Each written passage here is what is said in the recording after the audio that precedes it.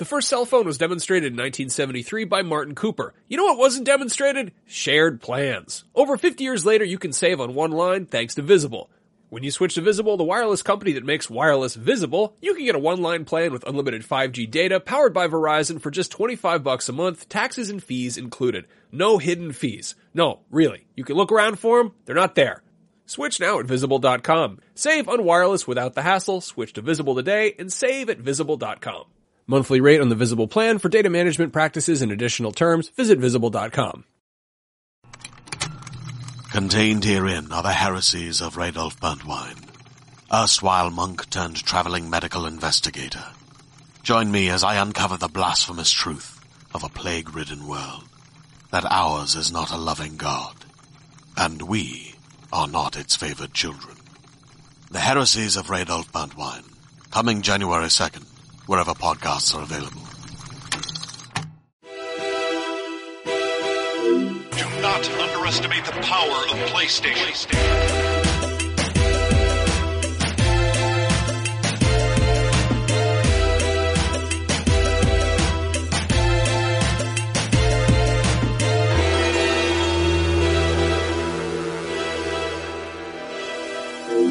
Beyond. See that we timed? Wow. Oh, that was good. beautiful. We Welcome, should always everybody, do this. to Beyond episode 536. My name is Marty Sleeve. I'm joined by Max Scoville. Hello. Hi. And Brian Altano. What's up? How are you? You said hi when I introduced you. I want to get to the part where we talk about video Hello. games. Okay, we're going to talk about video games very Let's soon. talk about video games. We have a special I don't give episode this week. A damn about all that crap. We are focusing on two major releases Damn this it, week. crabs right out the gate. A Way Out. The two of you played quite a bit of Way Out, dressed Yes. up as prisoners, as well as Far Cry 5. Brian, Yes. you and I played a ton of Far Cry. And then afterwards, we're going to toss to a very special interview with Corey Barlog, the creative director of God of War, who's kind enough to join me, Andrew, and Alana and talk about the game. We were very hungover during that interview as well. Oh, I'm not really? hungover now. So. Great job, Yeah. everybody. So the first half of the show, we will not be hungover. Then we will be hungover. Weird. You know who weren't hungover? The prisoners in A Way Out. We don't know. They might get hungover at some point in that game. They're very hungry boys. Yeah, Max and I played through the first 2 hours of that game on an IGN live stream. I know about as much as the average person knew going in. I tried to sort of stay away from coverage because I knew it was like 3, 4, 5 hours, right? And it's the kind of thing where I wanted to be surprised. So this is by Joseph Fares, who Yes. did Brothers Yep. a couple years ago. An incredible one-person co-op game. But then they debuted this game. It's supposed to be super cinematic. He had his very entertaining outburst at the Game Awards. But then, yeah, you guys got to jump in and play 2 hours of it. What did you think? Yeah, I mean, I think our takeaway was that it feels a lot like a Telltale or David Cage game. Like it's got that sort of modern adventure game kind of feeling to it. It works way better than I was expecting. Yeah. I was expecting it to be just to have either it was more kind of sleight of hand, more sort of like just trickery in the trailers, you know, like kind of when things are sort of slimmed down. Yeah. But you are actually off doing different things the whole time as sort of separate characters. And there's obviously cooperative stuff, but like it's kind of surprising how you are seriously playing like two games at the same time, basically. Yeah, it's actually really smart because it does a lot of things that I think a lot of video games that have sort of, escort missions or buddy missions or stuff like that, can't really pull off. Like if you think about something like The Last of Us, a lot of that game is like two characters pushing a crate or pushing a ladder, or the Uncharted, right? It's like two people get behind one door at the same time. This has a lot of really interesting puzzles and scenarios which do things that you pretty much need two people to do. Like passing a wrench through a vent, which is the kind of thing that like would be just be a button prompt in another game. But here, the two characters are sort of trying to escape through, let's say for example in a scenario, there's a wood shop and you have to sneak a tool out. And the only way to do that is to have one character distract a guard while the other character sort of kicks in the vent, distracts another character, and then grabs the wrench. And then they both meet at the exact right moment. And through all of that comes this really interesting tension that comes with not wanting to get spotted, and also sort of making sure that your timing is aligned perfectly. And I think that like that's such a simple game mechanic, and yeah, it's just like in the same way we talk about like VR games are pretty boring, but doing simple things in them are actually really fun. You know, doing a simple thing in this game with two players and timing it perfectly, it's really fun and really thrilling. And I think if you play with the right person, and Max and I, you know, we were like really goofy playing on stream. You can go check the video. We just really got into it, and it was just really, really fun. Yeah, I think the VR thing is a very good comparison there because it really is to call stuff you're doing puzzles is sort of a little bit generous because it's not really a puzzle. You're cooperating with somebody to do a very basic action. And there's stuff where you kind of have to think a few steps ahead and figure out, what you're going to do, because obviously you're in jail. Yeah. What's really funny is there's sort of scenes where you, I guess it's combat kind of, it's like stealth takedowns. And you have to do the 3, 2, 1, go. You have to actually plan it out, which is cool because that's like feels like a real co-op, which a lot of games don't have. Yeah, I mean, there's a very heavy sense of communication between the two players, and it's happening. We played it specifically like couch co-op, which is interesting because the game is sort of telling two stories at the exact same time, and those stories kind of clash with each other, not sort of narratively, but actually like physically and audibly, where you're watching your screen and the other character's watching his screen, and two characters are talking to those two characters, and you have like 4 streams of dialogue coming in, and it gets a little cluttery at times. But other than that, I think like the sort of technical scope of it is really smart. And it's a pretty game, despite the fact that it's not the most realistic looking game. They went with a slightly cartoony angle a little bit. Yeah, almost sort of like L.A. Noire. Yeah, the environment looks realistic, whereas the characters definitely look a little bit. I appreciate it. It feels like the whole game feels like they scoped it very well, and they bit off exactly the right amount to chew. There's a bunch of stuff in here. We didn't quite get to it, but Ryan McCaffrey, who reviewed it for us, was telling me that there's a lot of just sort of mini games and things that absolutely don't need to be there, but they are, and it's kind of great. Apparently there's an entire like basketball scene. And there's like Connect 4 and stuff. You can splash water on each other like a couple weird men. We were playing like stupid friends would, right? And like in this beginning of the game, no spoilers, one of the characters is in prison already and the other just arrives. And when you get to prison, they strip you in the nude and they hose your ass down real hard for a long time. It is however long you think it takes to hose a man's ass down when he gets to prison, this is 4 minutes longer than that. Whatever you're like, that's the longest you could ever hose down an ass in a video game. Like a really dirty ass. I don't know what's going on there. And so I'm walking around wet and with a bare ass, and Max found a vantage point from like the 3rd story of where all the cell blocks are, and he started he moved his camera so he could look down at me and look at my ass. Being kind of a creepy so he's just like, hey, how are you? And I looked up and I was like, hey, you see my ass? Look at this. And I'm like shaking and I'm moving around and stuff like that. So that's how I think like the amount of like sort of like role play you get into it, how much fun you have with these characters. Max and I very early on realized that just like a David Cage game, the voice actors are definitely not American. So yeah. But this is sort of like a whole cast of Tommy Wiseau's. That's why I don't know why we've never played D&D together, because this is the kind of stuff we'd be doing. Very early on we realized like one of the characters, he's got sort of like a Southern American accent, but he breaks it every time you hear him say stuff like please. He goes like because he's Swedish. Because he's Swedish. So he'll be like look, man, I don't want any trouble, please.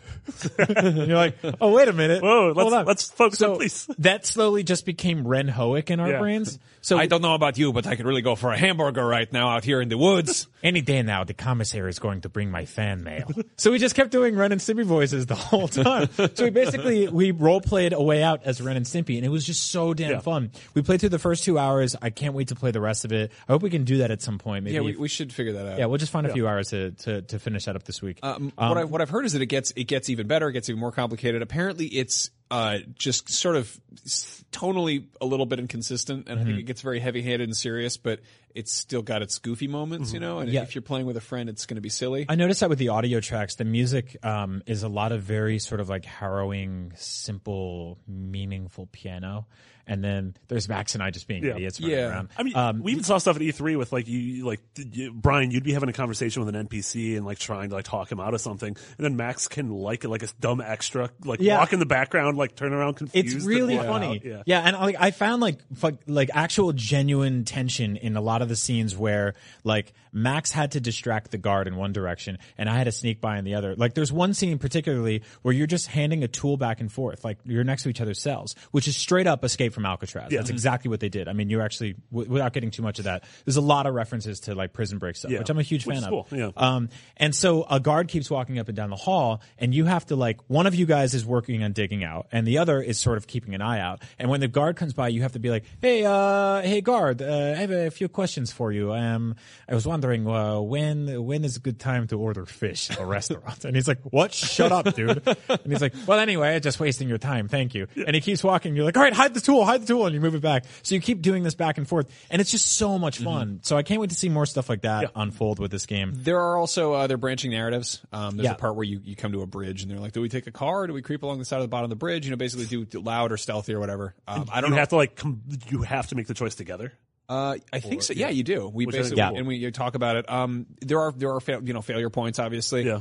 The checkpointing we ran into was very forgiving, which was nice because I could see this kind of game. I mean, because it is basically the core mechanic is you and your friend can't do anything right together. Totally. So there's a part where you have to go like back to back and creep up the side of a wall, which was basically kind of like a timed quick time event. Sure. Yeah. And our hands were like sweating by the end of it. Yeah. We're like screaming like, oh my God, it's nerve wracking. But we screwed it up a bunch of We times. died a bunch, but it wasn't too bad. Like it's checkpointed decently. So Yeah. And again, this is, I don't know, it's cool that this is one of those EA original games like Faye and like Unraveled that like everyone's like, oh, EA is the worst company on earth, which it really isn't. But it's cool when they do things like this where they like help fund smaller games that might not get funded by anyone else and like allow an ambitious, creative, weird project like this mandatory co-op. You buy one copy, you get a second copy so that you know you have a co-op buddy. Like, so I was reading how that works for, I believe with the digital version is you can download it and then you can invite a friend. So like Max, I can invite you on PSN to play with me and it'll prompt you to download the entire game. Yeah. Oh wow. And then we can connect like that. So yeah, that's the thing. You have to play this game with somebody else. I mean, if you're one of those crazy YouTubers that's like beating Guitar Hero or Dark Souls with a Guitar Hero controller, then maybe there's probably a way to do it. To play with two controllers at once, like an insane person. I can't wait to see those streams. Yeah. But for everybody else, you have to play this with somebody else, and it's totally worth doing. And it, like, I think I saw some sort of some pushback on that. And I'm like, yeah, but that's the experience. You know, like that's like you can go, I don't know, shoot hoops in your backyard or you can play one-on-one with somebody. Yeah, exactly. It changes the dynamic entirely. I assume. I've never played basketball. I can tell. Yeah, we do. But you got through that metaphor pretty Almost well. did. Once you get the big orange net into the points. No, the ball's the orange one. The Square? net's just the net. There's no squares. Then your dad shows up. Everyone's happy. Now you all get snacks. That's how basketball is. You win the shoes. Yeah. Speaking of games where you sort of create your own fun and are fun to have the dumbest stories, the biggest game this week and maybe of the year so far is Far Cry 5. Yes. Our review in progress is up right now. Damon Hatfield's reviewing it. He currently is landing on an 8.9. He's waiting for a Far Cry Arcade and some online stuff. Brian, you and I got to play. You got to play more than me. I got to play about a dozen hours yesterday. I'm probably Max, about 25 hours. One of the biggest Far Cry fans. Yeah, so why didn't I get a code? I just complained that I didn't have a code on Twitter, and then I was sent one. Brian always scolds me when I complain too much. No, I don't. Oh, okay. I think it's when you complain to me. But when you complain to other Well, you people. complain to Twitter. Well, talk about Far Cry. Tell us about Great. Far Cry. Yeah. Great. I mean, no. What do you think? So okay, let's start with the big, Republican elephant in the room. Literal.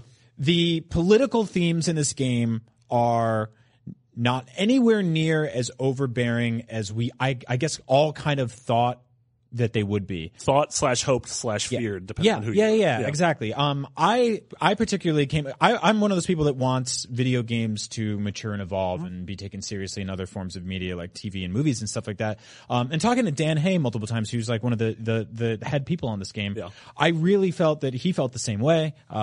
And that so much of that would ring true in this game. And playing through the intro of this game, I was like, oh my God, strap yourself in. This is going to be unlike any video game you've ever played. The intro is incredible. You're seeing it a little bit now if you're watching on our YouTube channel, youtube.com/IGNBeyond. But yeah, it is this amazing, very scripted opening of you as a junior deputy sheriff or whatever. Yeah. Like, riding into Hope County to be like, hey, we need to arrest this dude because he's formed his own cult. Yeah.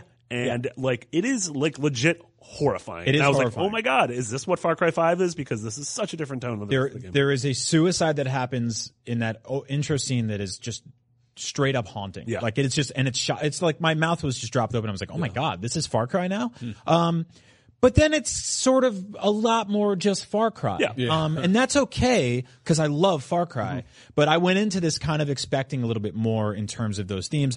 The sooner my brain was able to sort of shut that kind of stuff down, the more I just enjoyed the game. Because I think at the end of the day, and this is another thing Dan Hay said, was that like some people don't give a crap about any of that stuff. In fact, they actively don't want it. They just want to play a fun video game, and this is that. This is absolutely that.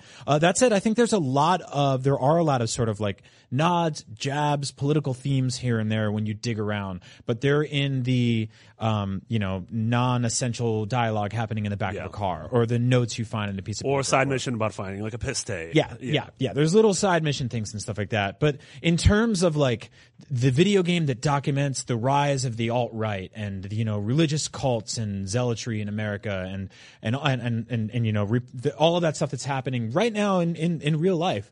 This is not really that. That said, there's a lot of it in there, and if you want to kind of role play as being the guy who's coming in to stop all that from happening, go for it. Yeah. That said, I think like tonally and narratively, you are sort of at odds with, like, first of all, not to get too political, but if you're watching everything that's happening right now in the real world, especially in America, there's a massive battle against the NRA, and sort of people trying to figure out a way to sort of adjust the Second Amendment so that there's sort of smarter gun control, right? In this game, if you want to pretend that is your role, great. But you can't do it without firing machine guns all constantly. the time. Yeah. And all of your best friends love guns. Yeah. Everyone you know in this game opens a gun store. And again, that's totally fine. Yeah. And I love all that. It's a video game at the end of the day, right? But this has to, it's sort of, it loses its message in some way. Yeah. But I think that the world itself, the progression, like if we want to get into the actual gameplay of everything here, it's sort of like a best of Far Cry. It makes a lot of new adjustments. It loses some things along the way. I think that and we worried about this since the day we found out about this game, but the kind of like crazy tourism that comes with visiting a place we've never been to. I think if you grew up in the Himalayas, then Montana is goddamn amazing. It's a whole new world for you. But for me, Montana feels a lot like parts of Southern California or Northern California.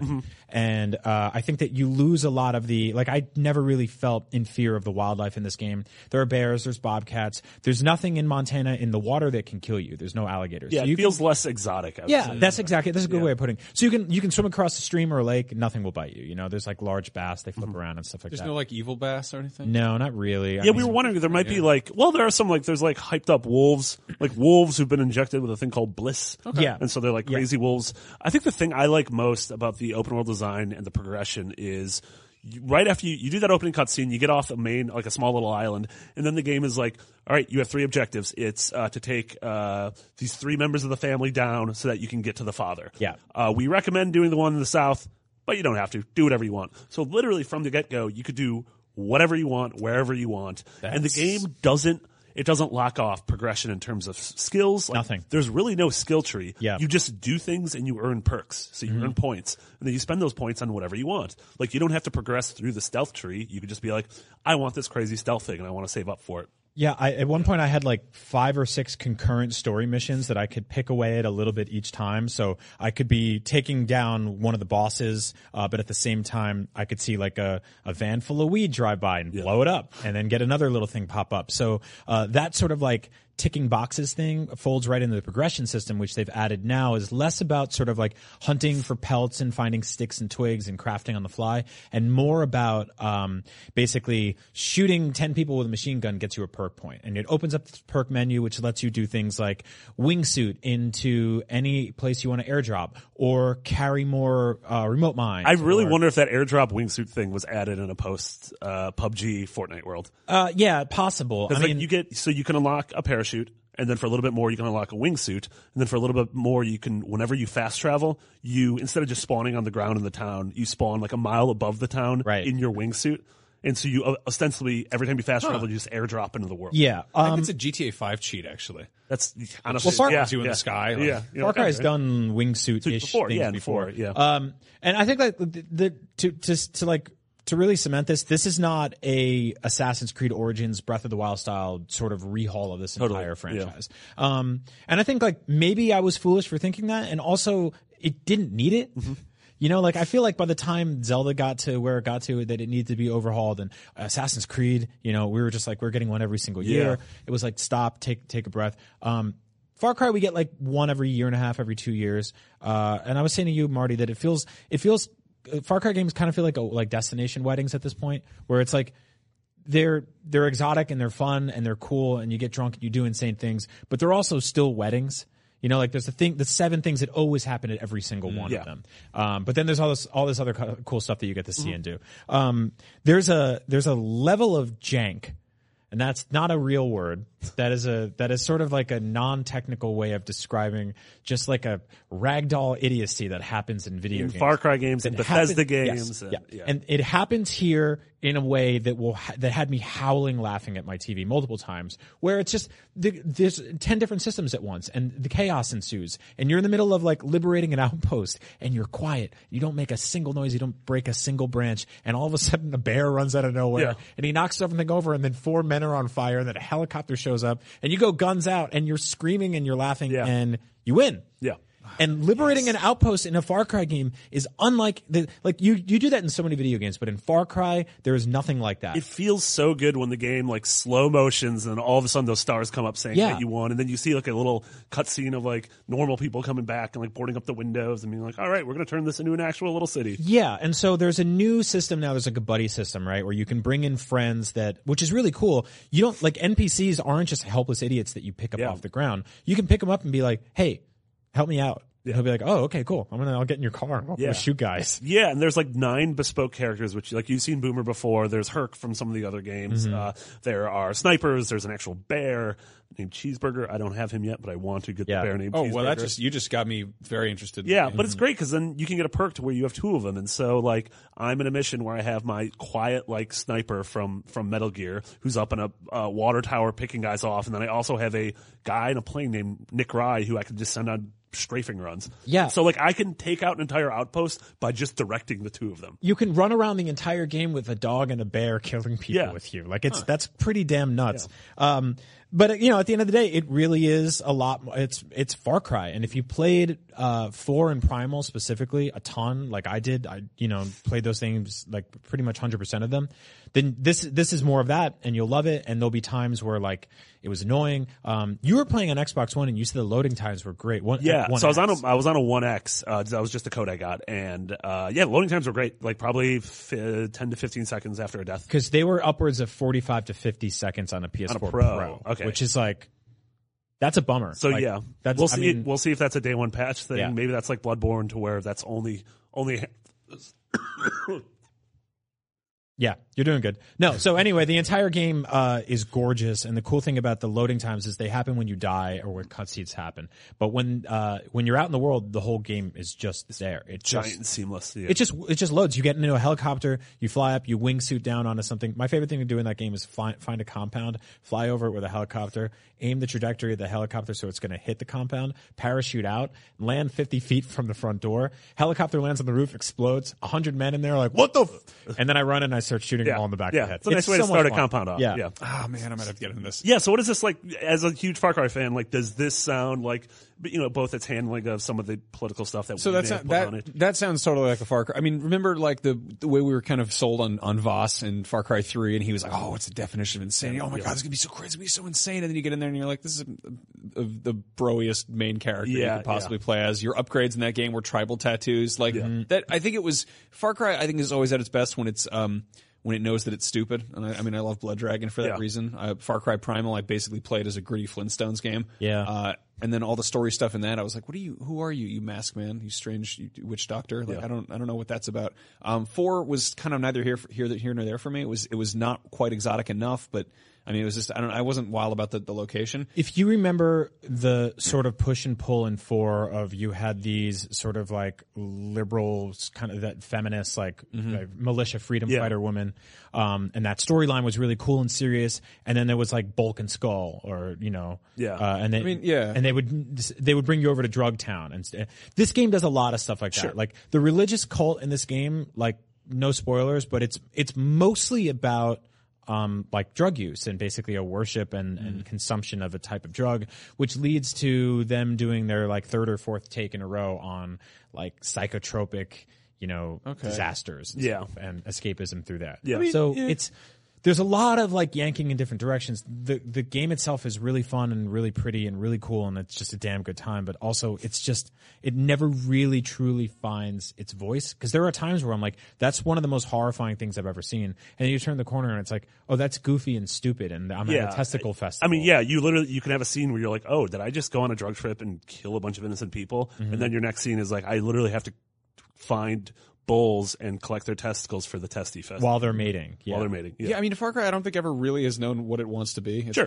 it's consistently all over the place. Consistently inconsistent. I think that's open world games in general. Like, Yeah. you can't be serious when you give players full control in an open world, because like A Way Out, they're going to do jackassery and try to look down and like, I don't know. Yeah, you can't expect everyone to role play, and that's not a bad thing. I like bears. I'm happy to hear that there are bears in the game, and you can befriend one of them. And I think that sounds like fun. Yeah. I customize my character, which costs a good deal of money to do in the game, and you don't unless you play co-op online, you don't see this character Unless you die. Unless you die, and it's black and white, and your character flails in the air. So I have this guy that just looks exactly like me.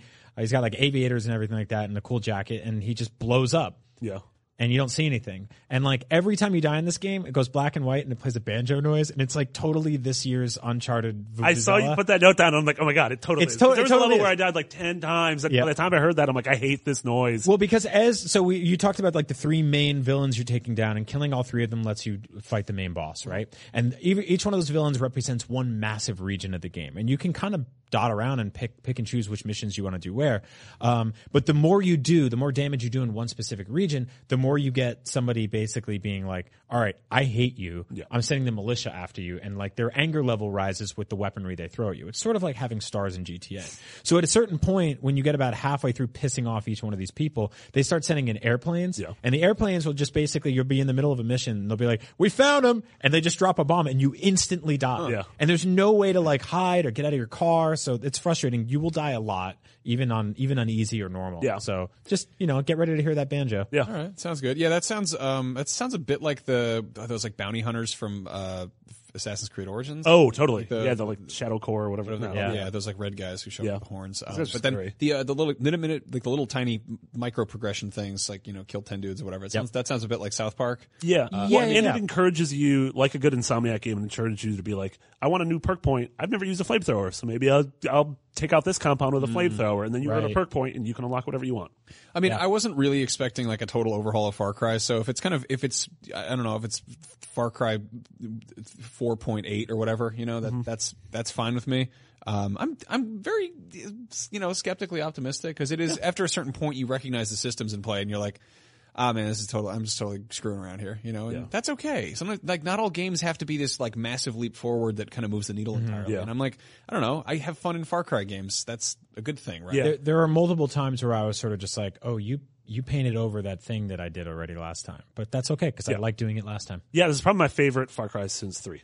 So yeah, I'm stoked to play a lot more. Good to hear. Yeah. Cool. Thank you guys so much. We'll have more on Far Cry next week. By then, the two of us will probably have finished the story, and I guess without going into spoilers, can say how we feel about the ending. And then Max, you finally finished Yakuza, so next week, Yakuza 6 comes out. You can go full Kuz. No, don't say that. I didn't think about what I was saying. I will sing the song. And you guys also played some cool indie games. I definitely want to talk about The Messenger next week. Yeah. I also have an interview with Dan Hay from Far Cry for Expert Mode, if you like the one I did with Davide Soliani, or any of the ones we've done here at IGN. It's sort of more long, high profile interview series. I don't know what to call it. That goes up this week. So I will tweet that out and go check it. Perfect. And speaking of interviews, we're about to go to an interview where I am hungover talking to Corey. So for Max and Brian, I am Marty. Here is Marty, Alana, Andrew, and Corey. Beyond. Look at that. We did it. I'm proud of us, guys. Welcome to Beyond. My name is Marty Sleeve. I'm joined by Andrew Goldfarb. Hello. Lana Pierce. Hey. And Corey Barlog. Hello. Corey, I am so happy to have you here. I am very happy to be here. Corey, there's a lot of God of War stuff around us. There's a PlayStation on the desk. Who are you? Who are you? Who am I? Yeah, who are you? And why are you wearing a Sony Santa Monica shirt? Oh, I feel like this is more of an existential question than anything else. I am the director of the new God of War game, and I am exceptionally tired. And you guys are done. You went gold. Yes. I saw the disc. Yeah.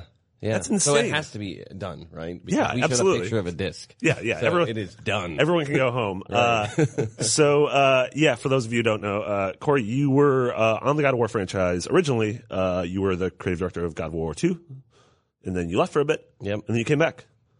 I did. When did you come back to Sony Santa Monica? When or why? Or both? Either. When Oh, and all why? right. We'll tackle those how? in order. And Yeah. how. That's the interesting Also, what?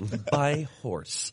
All right, so I left around 2008. So I had actually done God of War 1, animation director on that one, and immediately went into directing and writing the second game. Finished the second game and immediately went into writing and laying out the third game. So that was like 2003 to 2007, mid 2007. So a lot of years. I was very exhausted. I needed a vacation, or some kind of break. And I believe I probably just had a slight mental breakdown. That'll happen. Yeah. I can't handle it anymore. But no, I think at the time I had some sort of presence of mind to realize I was creatively an infant and I needed to get out there and work with some other people. Otherwise I would be doomed to repeat the exact same thing over and over and over again. So You think part of that process is what led the newest God of War to seem so different to the others? yeah. Yes. Interesting thing. It is interesting. I actually saw some clip the other day of the God of War Directors Live thing and realized that I actually started talking about this game back then, which was like around 2010 or 11 or something like that, where we all, I think, all the directors were on the panel and talking about the concept of Kratos not really moving forward, right? Not really actually doing anything beyond blaming everybody else for his sort of bad things happening in his life. So it's kind of interesting to see that even at that time, we were like, we really should move him forward. We should try to have him work through the problems rather than just complain about the problems all the time. Yeah. He was very yelly back in the day. Right? He's obstinate towards the clouds. At any moment, he can just look up and just yell. Right? Old man yells at cloud. Right. And it became a meme in and of itself, right? And then, which, I think those things were great. It was at a time, I think that it was our sort of release valve, right? That perhaps, and I don't know if this is true, perhaps that our games speak to people simply because so much of ourselves go into them. So even in the earlier games, right, we had that sort of need to release, right? We were in our, I guess we call our college years of development, right? Mm-hmm. So it was that thumb your nose at the man, and we're going to totally, make the best action game because they say Westerners can't make good action games. Screw that, man. And it was just constantly about proving something and being obstinate, I think, really is just how we were. But now I think all of us are a lot older, a lot more tired. But I think it's also more measured, right? We think about things a little bit more. And I'm happy that the audience actually wants games that speak a little bit with a little bit more depth. Right? Yeah. That it isn't just about When maturity, for sure. Like it seems so contemplative. Like it seems so like there's so much thought going into it, obviously, but like Kratos as a character seems like he is dealing with stuff that like we haven't seen him go through. Like it does feel like he was definitely a little flatter in those games, whereas now he like just immediately seems so much more well-rounded. And it's the thing that's almost hard to explain the difference. So like if you guys listened to last week's show, Andrew and I got to play the first 2.5, 3 hours of the game and then talk to you about it. And it feels so different and so like I don't want to say mature like right. in a pretentious way, but it just feels exactly like I don't want to be navel gazing, but like it totally feels like a video game in 2018 as opposed to a video game in 2005. It's an interesting thing. You make the point about you guys maturing, but I think that gamers have also kind of matured, like the taste has, and people want a game more like this than they did, and I wonder how that came about. Or how, everyone's tastes kind of drove towards wanting these things that are beautiful and narrative driven. And, I mean, the success of Horizon is a really big part of that. Mm-hmm. It's like no one expected that game to sell as well as it did, and people loved it, and everyone's like, oh, we can make games like that. Cool. Yeah. It's like, it's crazy. I think it is the film industry starting way back in the 20s. You look at the films of the 20s, and there was a bit of this sort of like, so happy we can make a movie and it has sound and it has color, and they went through all these phases of endeavoring to make great movies, but still the complexity and the depth of them kind of grew, and the audience's desire and sort of what they wanted to take in grew along with it. And I think with games we're obviously starting a lot later, Yeah. right? But I think it's the same thing. The audience, we just hit that fantastic sort of spurt where all of a sudden everybody's going like, look, I want more out of a game. I want to actually feel something more than or I'm scared, right? 'Cause it's very easy to do that. That's dismissive. It's not easy to do that. It's the thing we do all the time, right? Right. Yeah. But to actually connect with somebody in the audience and make them feel something and feel like, oh, I can relate to this on a human level. Yeah. Like I have, look at a commercial. It's like 30 seconds and I can be weepy. Yeah. Right. and I think that's amazing. I just wonder, love Tide Pod so much. right? That Affleck duck. Right? Damn millennials. And I honestly think like we have 30 hours and we can't do what they do in 30 seconds. Come on, man. We got to try harder. But the reality is we have been able to start to do that. And I think part of it is because the audience actually wants it. They actually want to know why. I think people forget that, like, not people forget, but it's like when you think about it, when you compare it to film or anything, or novels, obviously, like, it's such a young medium. Like, video games are, like, just barely in their adolescence right now, you know? And it's like, it's really fascinating that, like, it is like genuinely like it does sound pretentious to say it this big, but I mean, it's true that you're pushing the medium forward when you think about that stuff, when you think about like how it affects people and what you can get that's more than just like, this is fun, which is like where we were maybe 25 years ago. Like you said, like titillation's easy. Whereas like emotional resonance is difficult. Like that has to be earned. Yeah. And I feel like we're at that point where like people in games, including God of War, are trying to earn that emotional resonance, which I think is really exciting. Yes. Yes. It is interesting creative challenge too. Yeah. That makes it like going to work every day a little bit more satisfying. Yeah. You know, instead of just rubber stamping. But like, I also want to just like ensure like this, you tear things apart in this game and you just cut the hell out of things. There's just there's also a lot of yelling and murdering. So like anyone who liked that in the early games, like this isn't, just like Gone Home. Right. Although it would be weird if it was Gone Home. It's just Kratos walking through a house. Yeah, just like looking it out. Tearing the doors down as he goes. I think Atreus might be a lesbian. Can you confirm it? That was the original prototype. yeah. But we realized other people had already done it, so we had to move forward with Perfect. Back to the drawing board, yeah. Right. So we talked at length about the game, our hands-on time with it last week. But then there's a bunch of questions people still have. Just, you know, this is, like we said, this game is so different, so new, such a giant step forward for the series that people have a lot of questions of what's still in the game, what's not in the game, how does this play out. Games are an interactive medium, and so is the process of communicating about it. So awesome. Let's communicate Beautiful. with the audience. Andrew, you went into our Facebook group. Yeah, I and made found a a bunch of post. questions. Some of these are goofy, some of these are really interesting, some of them are what is best sandwich. So I think we can go through Corey all. flipped over his what paper. is best sandwich Corey really isn't flipped it? over his paper because he didn't want to get spoiled. Oh no, I don't we blame just you. spoiled it. I'm sorry. I'm sorry. Oh. Now We'll- you we'll know save there's that a one for the sandwich end. place. That's Yeah. right, because we're in the moment now. So Yeah. it's not totally 10 minutes we'll spoiled. forget. Like Yeah, in yeah, 10 yeah. minutes we'll forget you guys. Probably a good point. Andrew. Sure. So let's start out. Phil Mansfield wants to know about mocap, and about, specifically, hiring someone new to do Kratos' mocap. Did you have to tailor it to him, or was that something that you were specifically seeking out that person? Like, how did that whole process go? That was a long process. When I kind of told everybody about the single camera, the no cut thing, part of making that decision was the performances had to all be captured, with all the actors in the moment on the set. So I needed to get all the performances right there.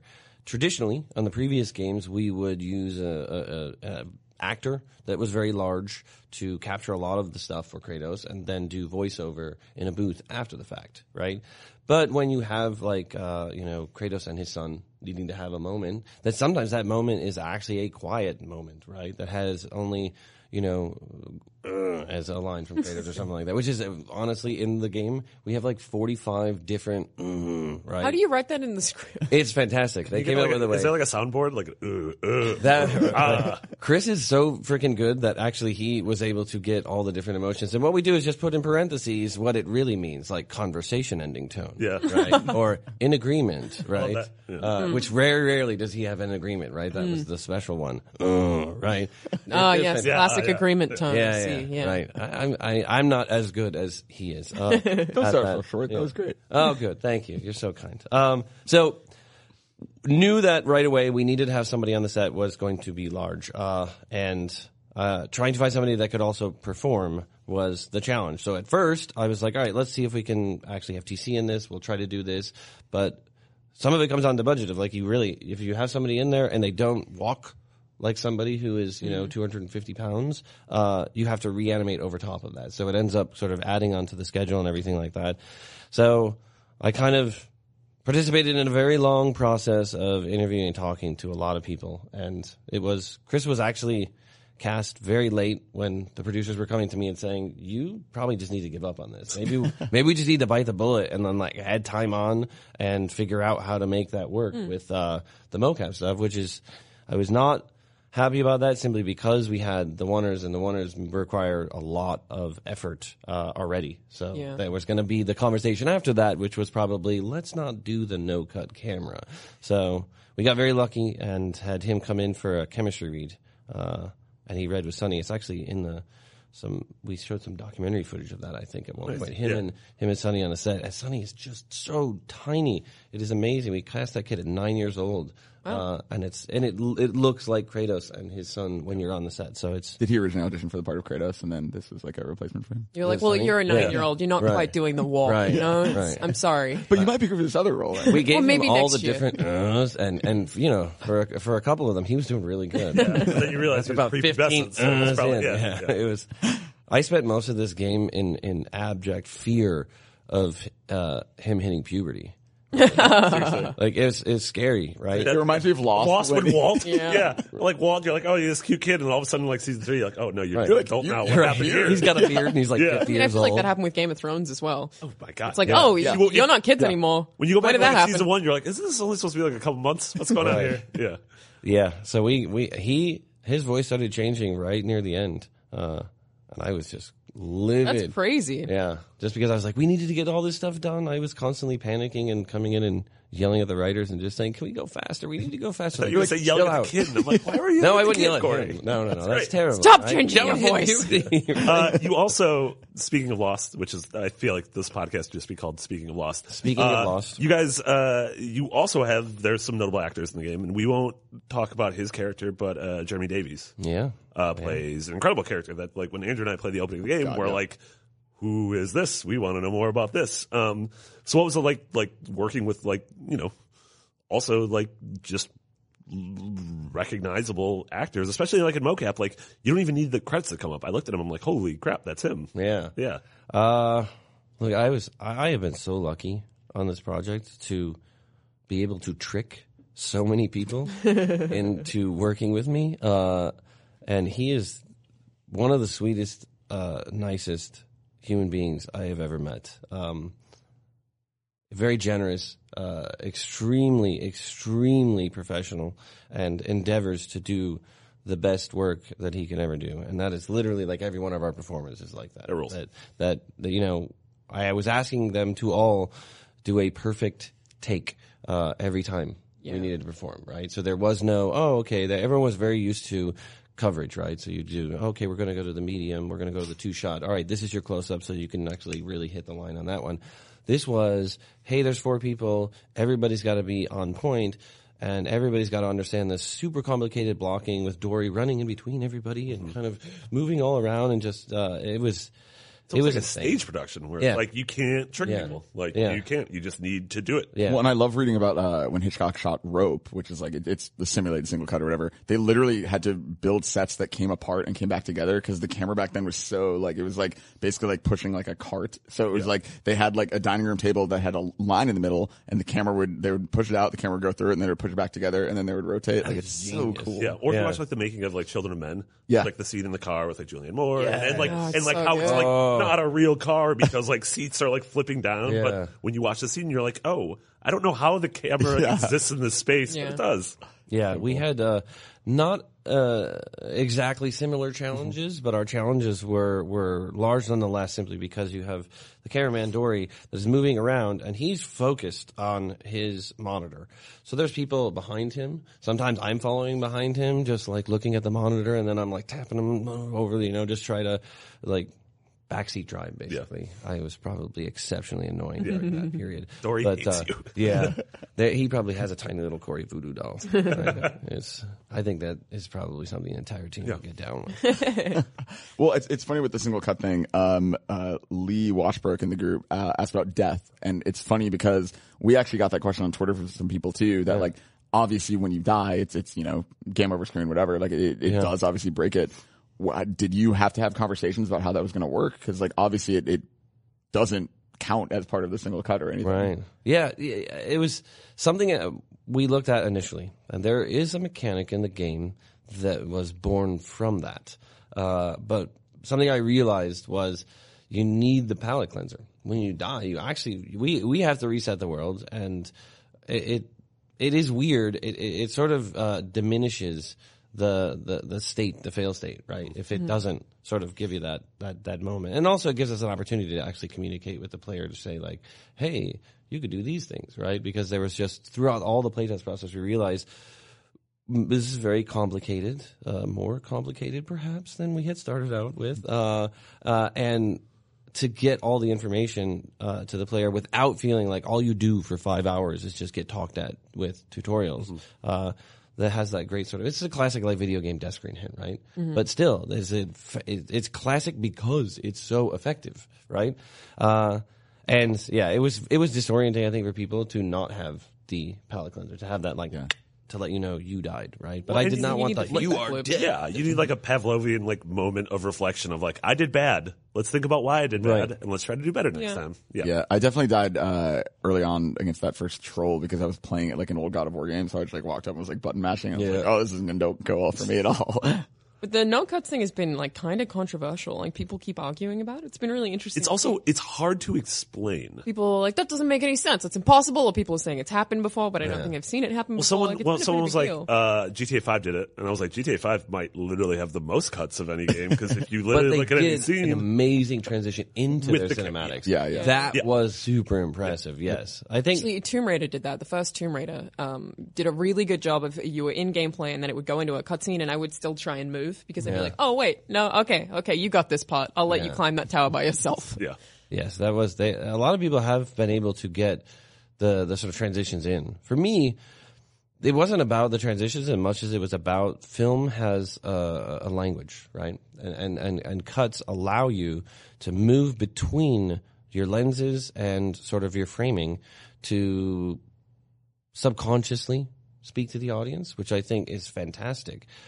But I think with video games, there's a lot more possibility to keep players in control, and then even when they're not in control, give them that feeling of immediacy, right? That everything is happening right now, right? And that is just, I think, something in a movie that you're still farther away from it, right? It's like doesn't stop my appreciation of watching fantastic movies and television. It's just a different experience. Yeah, I mean, it leaves so many questions that even I have. So like God of War 3 ends with, Kratos stabs himself and he's bleeding, and then hope is restored. It does? Yeah. Spoilers. You didn't get to that one yet. No, I'm working my way through. You went gold. You can get through God of War 3 now. But I haven't had time to. Yeah, Pandora's box is open. Like hope is restored to humanity, but then like the world's like going to hell. Right. Yeah.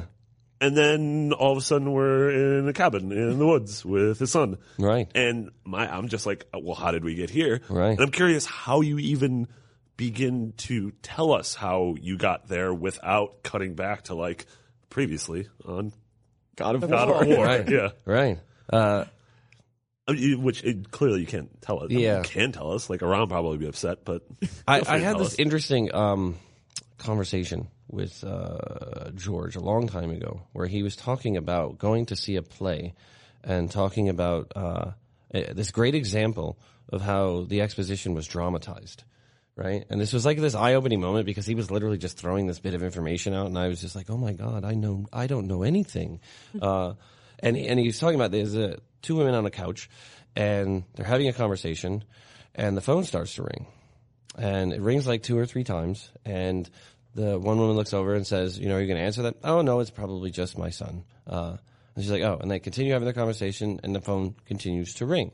The audience is starting to get to that point where they're like, answer the phone. Yeah. Right? And she says, no, I'm not, that's fine. We haven't talked in so long. She's essentially telling the exposition in this dramatic moment in which the audience is all going like, oh my gosh, you need to answer the phone, but you are right there with her as she's giving you the reasons why she refuses to do the thing that you just want her to do. And I was like, oh, that's fantastic. Like, there was no need to say previously the relationship between these two characters has fallen apart for these reasons, right?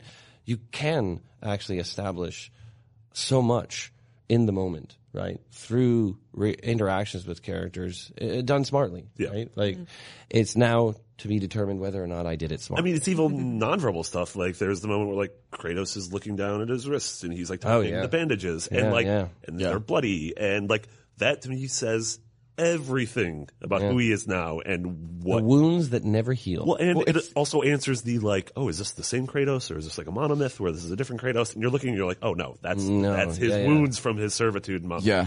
I really love, like, that idea of, like, obviously, like, expository dialogue can be a bad thing and can, like, you hear so often, like, show, don't tell, blah, blah, blah. But it's like, I actually feel like kind of the inverse of that is that, like, that example is such a smart way of, like, making people care and listen in a way that, like, cutting to a flashback does feel like the easy solution. This is obviously much more challenging, but, like, man, like, if there is, like, a monologue from Kratos where he does reflect on that time or how he got there, like, that's probably gonna have to be a pretty damn good performance. And, like, I feel like it seems like it will be. Like, so, like, I don't know, like, based on what we played, I totally feel like it seems like it's going well. Yeah. Yeah. I mean, you know, Chris brought a lot of who he is and what he's gone through in his life to his performance, which I think we were all kind of doing the same thing. You know, I have an unbelievable team that I work with, and every one of them brings this unique perspective every day to work that changes what the outcome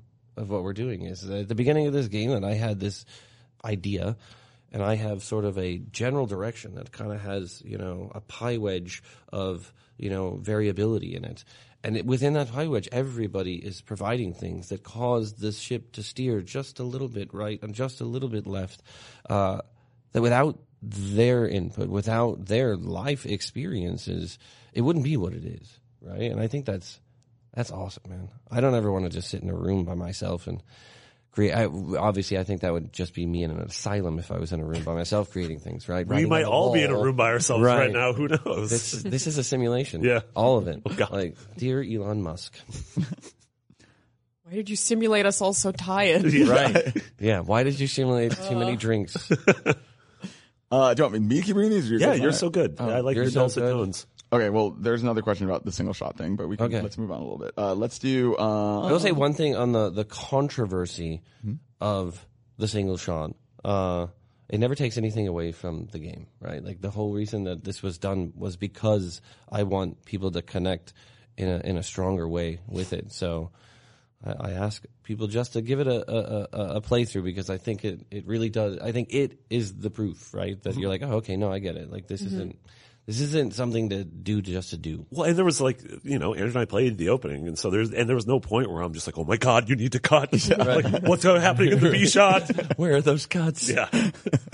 I need a medium shot now. Tyler Floyd says, what, if anything, did you try and retain from past entries in the series? Oh, wow. That's a good question, because we tried to retain a lot. Because we've also been talking about how different it is. So that's interesting to talk about how it's not different. Yep. Yeah. Well, I mean, at the beginning of the game, I've told some people this. At the beginning of the game, there was a small group of us. We got together and we listed out on a board, you know, a very large whiteboard, every aspect of the game, right? Just so that we could understand and kind of go point by point and understand, like, why is this important? What does this offer the game? Is this the load-bearing wall of the franchise, right? Like, do you need this? Without this, we don't have a game. And what we found, which I thought was very interesting, was there wasn't anything that was like, you must have this, and otherwise it doesn't, you know, hold up. And then when things were, hey, this is necessary to keep this, how can we flip it on its head? Because a lot of times on the early God of War games, we were inspired by the games that we played at the time, right? The games of our childhoods, and they sort of started to feed into all the decisions we made, but we never sort of looked at something and said, Bujingai, we're just going to take something from Bujingai. It was more like, no, there's this cool thing they do. What if we turned it over? What if we looked at it like this? Oh, we can do this and we can add this on top. That would be really cool. And I think the same thing sort of exists, that we just sort of looked at things we had done, and just said, all right, well, we can reverse this a little bit. I think Kratos was important for me, right from the beginning, because a lot of people, throughout the development process, and I think both out in the public as well as at the studio, were like, why keep Kratos, right? I was going to ask that. Was there a point where you considered not having him? No. I was a point where I almost was forced to get rid of Atreus because everyone was panicked with how complicated it was going to be. But Kratos, no. I was pretty adamant, I think, right from the beginning, in saying, like, I wanted the challenge. I wanted the challenge to take a character that some people loathed, right? That they're like, look, I don't like this character. He's just, reprehensible at times. And again, we wrote him that way. We made him the anti-hero intentionally. And I was like, man, we took him here. I want the challenge to take him, not here like, hey, I'm riding the white horse and saving the world, right? Like, it's much more about, like, can we have an earned moment in which a large portion of the audience goes, wow, I really feel bad for him, right? Like, or I really feel like I'm rooting for him, or I feel that I've had that same experience, right? I think that is awesome. That is to make the God of War relatable, right? Basically, right. That's gonna be hard. I mean, you can make a god relatable. Exactly. Yeah. Yes, and it's like the Daredevil season 1 is the thing I always go back to, right? Because I grew up on Daredevil, and I thought I knew who Kingpin was, but I watched that first season, and I was like, oh my God, I feel bad for him. Yeah. Like, I relate and empathize with a character who really just was like bad guy, right? Sure. Big bad guy. So I think that is an incredible achievement. And for me, that's an exciting way. That's an exciting challenge. I think that was the best thing about Telltale's Batman series.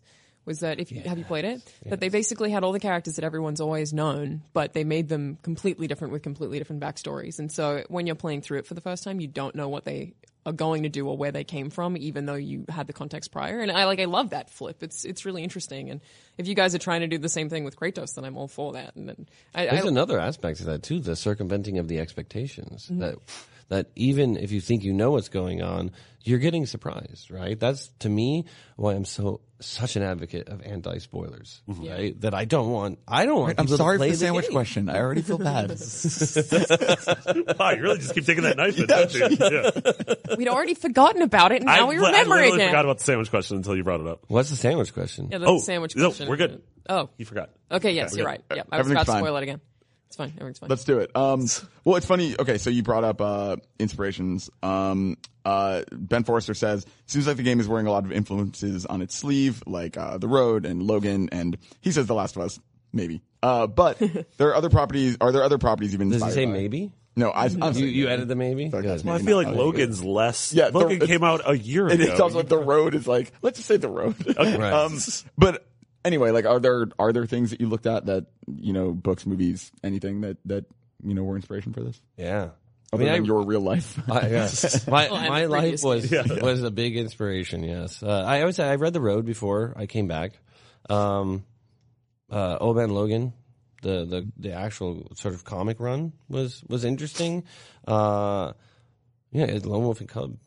There's even some references there that were kind of interesting for us, but I think a lot of what we were pulling from truly was what is closest to us, right? That it was sitting in the room with the writers and talking about sort of things we've been through. And I think for me, I started in the early stages of this kind of saying, like, wouldn't it be interesting that on our previous games we talked about moments in the game, like the big moments that we do in the God of War games as being, it'd be cool if we did this, right? Which, that's great. There's nothing wrong with beginning like that. But I thought it could be interesting that we say, like, what if the moment started with the first time you have a beer with your dad?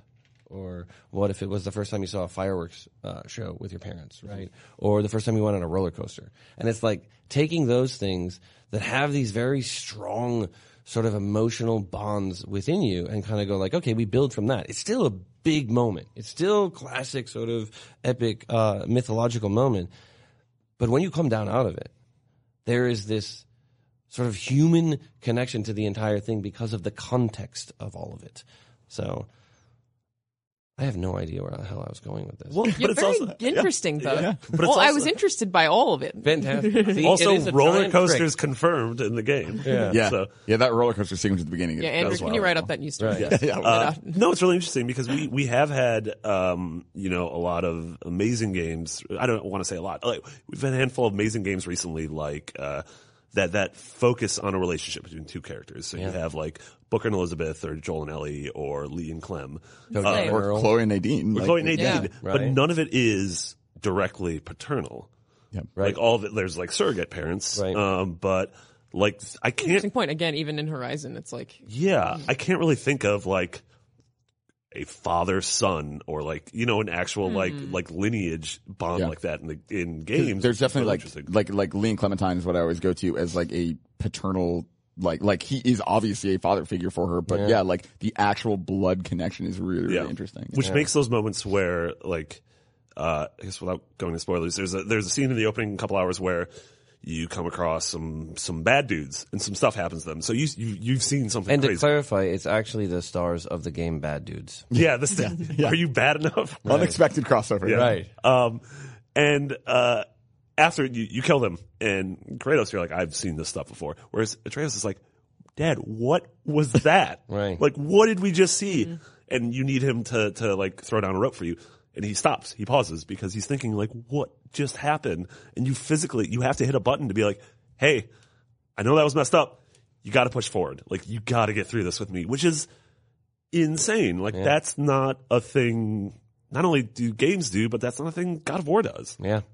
And it, there's references and sort of nods back to the history, this idea that it is like there is some sort of speculation of like maybe Atreus is not his son, but no, it's his son, and it's his son because there is a stronger sense of responsibility, right? And again, this is not to denigrate any of the other things, any of the other games at all. It's to say that the reason that I made that choice was you're being responsible for who that person becomes, right? Is so overwhelming, I think, to a normal person, but then take somebody who has such a complicated and altogether kind of screwed up past, right? Well, that's the thing. Is part of his past, if it's Kratos, is also to do with things that have happened to his blood family, right? Yes. So it's like that. I feel like that makes it even more significant. And as he's lost everything, that's what kind of made him who he is. And then it's like, but what if I lose you? Like, Yeah. He can never, ever, ever forget that, right? He is wearing the spoilers, the sort of memory of that event forever. He can't die. He's doomed to walk the earth forever, right? And being alone with his own thoughts obviously is terrible, right? So this kid is his lifeline, right? His relationship with the boy's mother and his son are the things that were kind of keeping him somewhat sane, but he's still on a journey, right? It is truly like for me the earned moment of being able to have a real moment or connection with his son. Yeah, and it's that like he literally seems like he traveled to the ends of the earth to put distance between, like physical distance and time distance between his past. And so if the past ever comes knocking, that's like legitimately terrifying. Right.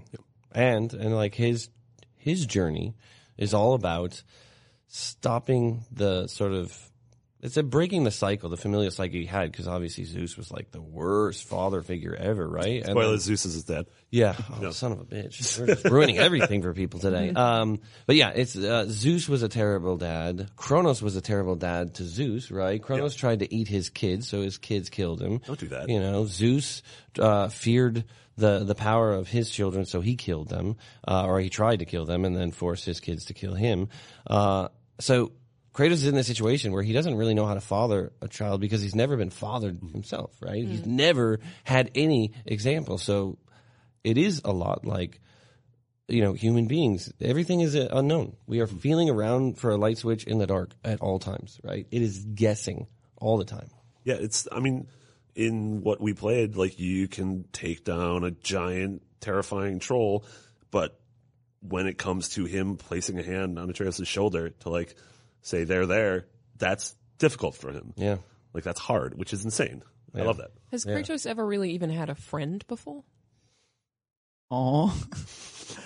Oh my God! Not to nag Kratos him. and a puppy. Right. Kratos needs a puppy. He, in the original game pitches, he had a baby and he had a puppy. Like those were the two potential companions, and they very, very, very not in this one, but in God of War 1 back in the day, man. Some of Dave's early concepts. How do you direct a puppy in a single shot? Imagine adding a puppy to that man. The dog pooped again. Right. Damn it. Walked off screen. It's like, oh. Yeah, didn't I see some sort of tweet about Neil actually had a dog? Yeah. Oh, they had a mocap. Yeah, they had a mocap dog. Yeah. Yeah. That apparently the is dog's name was Roach. adorable. That is Roach. wonderful. Roach named the dog. Yeah. The dog's name is Roach. The dog's real life. Like it's Like the horse? Its Christian name was Roach. It's biblical name. I like that you saw Neil Druckmann in person and didn't ask about The Last of Us Part 2, but instead were like, so that dog you tweeted Yeah, what's about, up with this dog? What's It his was name? like- I have to imagine Neil was so bored at DICE by people being like, "Hey, yesterday you posted that picture of the dog. What's up with that dog?" He's like, "Hey, we're also making a video game." I'm like, "Yeah, that's fine. Dog. Don't care about it. Yeah. What's up with the dog? Yeah. I mean, don't post a picture of a dog in a mocap suit and expect people not to talk about it. Right. I have so many questions about that suit too. Like, is it custom fit? Like, is They there like probably a, had Is he custom hot? make that. Is Yeah. the dog okay? yeah? Like, did he Get find it enough water? I'm uncomfortable? sure the dog was fine. Is the I'm sure dog that- part of a union? Yeah. Yeah. Like, Is it That's union the- Oh dog? my God, dog unionization. Right. Yeah, Could be a thing. heard it here first. Is he part of the SAG? Some of these. Wag. Wag. Some of these are doing the thing that I think we're guilty of too, but that a lot of people do, where you're making a game and everyone's asking like, "What are you going to do after this game?" And you're like, "Well, calm down. I just finished this one." But I am curious. Like, I don't think you can answer this directly. Daniel Hobson says, without getting into the ending too much, does this feel like the start of another trilogy? I know you probably can't answer that directly, but were you thinking of this as completely self-contained, or were you thinking of this as like the beginning of a whole new Norse chapter for Kratos? I originally started pitching this to people, and saying, the mythologies of the world are sort of cultural origin stories separated by geography. So when you think about the mythologies, I say the visual is the Hubble telescope image of all the galaxies, right? That super long exposure shot that shows all the galaxies of the world as part of a whole universe, right? And I think you look at the planet, and it is really just these mythological stories all over the world that kind of exist at the beginning of time all the way into present. So, historically in their timelines, so a lot of these stories are about before man. Right, so that they're like, this happened before, and we were talking about what this was. So these connections to all of that was, okay, when he leaves Greece, he is leaving sort of the sort of ecosphere of this mythology, but there are so many others that exist all over the place, and that when he goes to Scandinavia, he ends up in Scandinavia. It is kind of this line of demarcation, right? This sort of BC AD change, okay, it is still him, but he has entered into this sort of new belief system, right? It is like going to another country, right? That, everyone's speaking a different language. There is a different sort of set of rules and cultural norms, right? It's just, it happens to be that there's a bunch of gods hanging around with a bunch of monsters hanging around. Yeah, So- I remember you saying not that long ago that this is this version of Kratos, but you could delve into other mythologies with him in the future and I think that's really interesting because it's something that, having him be part of one and the idea that it would overlap is jarring, but also really interesting. It's like you can do a lot of weird stuff there. Yeah. With different mythologies just intertwining. And having like even slight tangential connections. Like I very, very, very intentionally have this period of time from the end of 3 to the beginning of this game in which we don't tell anybody how long it is, right? Mm-hmm. I know how long it is. The writers know how long it is. No one else does. That's my thing. Like, right? to me, I'm like, is this like years or is this like eons? Right. Like, is this like an immeasurable amount of time? It is a measurable amount of time, though. Right. It is a measurable amount of time, and we've always kind of existed in this sort of like larger chunks. We've never actually said the date, right? Like we don't say what like date it is. We are living in periods of time. So like the era here is like, the Viking era, the migration, which is that period of time that the Europeans moved north and kind of started to populate and created the Vikings culture, and then this massive expanse of time called the pre-migration. And in that pre-migration, it was very, very barren and very Spartan up there. But we were saying, Spartan. right? You see how I did that? That was really good. You know. Yeah. I mean, I Adderall. feel like we should have just acknowledged it and moved on instead. No. of I pausing think calling the it entire out thing. really just makes me look better. I mean, so the best that's really jokes are the good. ones that you explain. Right. Yeah. That really is. Yeah. It is funnier when we explain it. Yeah. And we're still explaining it. Oh, And we're no. still, Right. we're just chewing up air. Yeah, actually, the It's next great. question is, can you explain that joke? It's from Marty Sleva. Right. Yes. But that period of time is when we are saying that's when the gods and monsters sort of walk the earth. So this period of time is actually when the Vikings of the future were saying, hey, we're fighting for Thor, we're fighting for Odin, but they've abandoned us. Where are they? Right? Like they are in this period of time where there's these stories of them and they kind of feel like they should be hanging out and walking around. I love the aspect of feeling like the gods were sort of amongst everybody, right? That there is a bit more of I look at the Greek gods and our sort of interpretation of them as this, they're the politicians. They live in these polished, marble, beautiful, ostentatious power castles, right? And they all have really nice armor and everyone is just manipulating the little people below them, right? But the Norse gods, the Aesir gods especially, are, in my mind, kind of described like Hunter S. Thompson's depiction of the Hells Angels from his book in the 60s. Like these hard-drinking, just proud to be the dirtiest, like nastiest, like down to fight at any moment, right? And live every second of life, right? Because the Norse gods all know when they're going to die, who's going to kill them, right? Like everything has been predetermined, and it's like this, on the surface, acceptance of all of that, but perhaps underneath, some I didn't people know are that. too cool with it. They all know when they're going to die. Yeah, Ragnarok was sort of preordained, Yeah. right? So that everybody knows when it's going to happen, who's going to do it. I mean, that's an interesting thing because I feel like at least growing up in elementary school, like we learn Greek mythology. Like you learn the basics of Right. Greek mythology. Yep. Whereas Edith Norse Hamilton's mythology, you book, sort of have to like want to learn about it. And I feel like a lot of people now are it's like, oh yeah, I know Norse mythology. It's Thor. Yeah. Right. Yeah, it's Thor. It's He's Chris got that Hemsworth. hammer. Right. He hangs out with Captain America sometimes. He's got sick but, only in abs the crossover. and- yeah. Everyone is so hunky. Yeah. It's so He fought Jeff Goldblum in that one time. Yeah. So I mean, Jeff Goldblum is Norse mythology. Oh my god. Yeah. I really want Jeff Goldblum. He in the is game. amazing. Wait, he's in the Jurassic Park game. Yeah, he is. He's coming. He's yeah. coming again. I'm really excited about that game. Yeah. But no, like, so I feel like it's interesting because I think a lot of people are going to enter and be like, oh yeah, I know Norse mythology. And you get to be like, well, no, you don't. Right. Like, let us show you what it's actually like. Because I knew nothing about it. I had that same attitude going Yeah. into this. And I was like, I totally know Yeah. this. Oh, that hammer he throws it comes back. We can use that. We could totally do that. Yeah, it's when I was reading all the different mythologies, I did kind of like a very quick coverage of a bunch, right? When I was trying to figure out what the mythology we wanted to end up in with. And there is such a bizarre, very Scandinavian sense of humor to the Norse myth, right? And we were so serious in the previous games. And I knew, like, if we're going to try to engage the audience for a longer period of time, we have to have the peaks and valleys. We have to have a little bit of levity, right? And a levity that is sincere, not yada, right? Like, we're not going to do that. But there was a tremendous amount of freedom, even reading the initial myths, to go like, okay, there's some cool stuff we can do here, right? And then also just to be surprised with how much I didn't know. Like, Thor is an absolute prick in the mythology. He's just a horrible, horrible, horrible person. He is not hunky and Australian, right? Thanks for looking at me. Yeah, but I like, I sort of hunky and referenced Australian. you, right? Hunky and Hunky and Australian. Yeah. And I'm the hammer. That is wonderful. Oh boy. Corey, this was wonderful. I think you had an out at noon, and it's currently at noon. Andrew, we had one question. Oh, There's one pressing question. It's been Chekhov's gun this entire show. We'll end on this question. What is best sandwich? What From is- Tahoe, Ria, Nevada. Wow. All right. What is best sandwich? Is this a reference to me making a sandwich at the beginning of the God of War 2 documentary?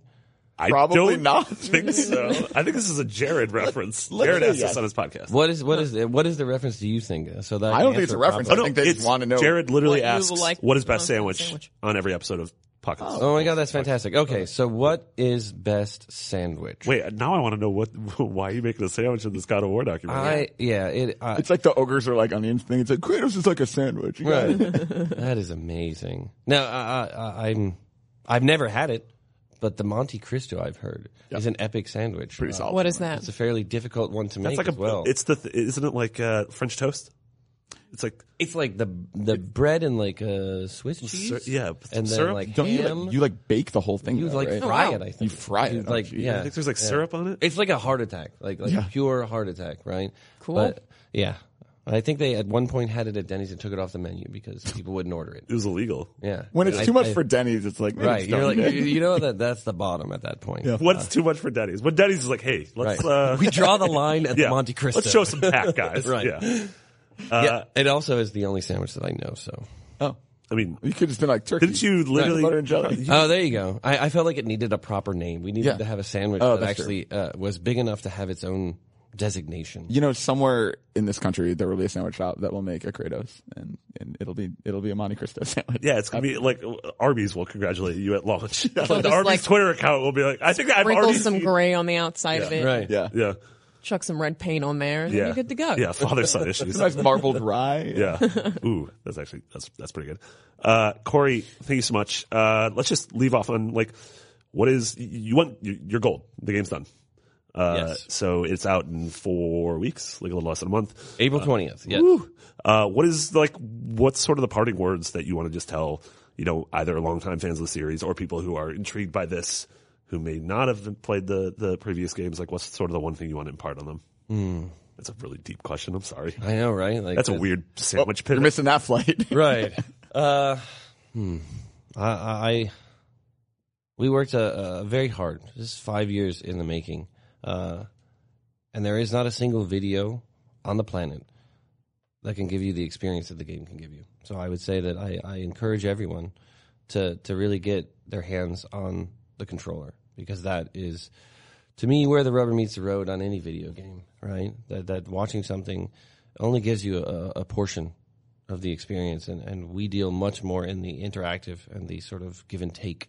So I would say, please play, because it will change your life now. See, I felt like I really may had to have an end big, impact. but no. The Monte Cristo. The Monte Cristo. Also, did we talk about this excellent PS Pro that we have on the desk for anyone? That's true.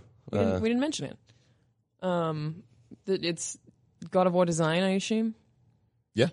For anyone who's watching the, I'm just staring at it now because I have yeah, it in the it's, front. Yeah, I've been looking at the same, back. So I'm Right. looking at it. It's In like and there's a Never controller seen in it. the front there as well. So if you're listening to the audio version, totally check it out. It's really nice. And I keep looking at the back. It's got like all of the buttons. And also, we're gonna have some invented. sexy footage of it on IGN. sexy. Yes. Ooh, Yeah, And it's got, little, it's the axe and the runes on the front. really cool. it's cool. I'm excited. Corey, thank you so much. I cannot wait to play more than the first 2.5 hours because I really enjoyed the first 2.5 hours. I am very excited for you guys to play the entire thing. That's Right now, right now. Oh no! Under your seats! Yeah. Corey, thank you so much. For Andrew and Alana, my name is Marty. This was Beyond, and we'll see you all next week. Bye-bye. Hey there, this is Justin Bartha. I made a funny new podcast, King of the Egg Cream. It has the greatest cast in the history of podcasts with actors like Louis Black, I'm torn by my feelings for two women. Bobby Cannavale, You can eat it, or if someone hits you, you can put it on your cut. Melanie Linsky, I wonder what these marvelous things are that look just like boiled chicken feet. Jason Ritter, I can break things and pick locks and kill people. Michael Stuhlbarg, The whole point is to inspire people that they should make themselves better. Ari Grainer, No, don't whet its appetite. What are you, an idiot? me, Justin Bartha, That's not just any egg cream, that's a Lemke's special. and all narrated by the hilarious Richard Kind. This is the story of Harry Dalowitz and how he rose from nothing to become New York's King of the Egg Cream. So if you like funny true stories, come listen to King of the Egg Cream, available wherever you get your podcasts.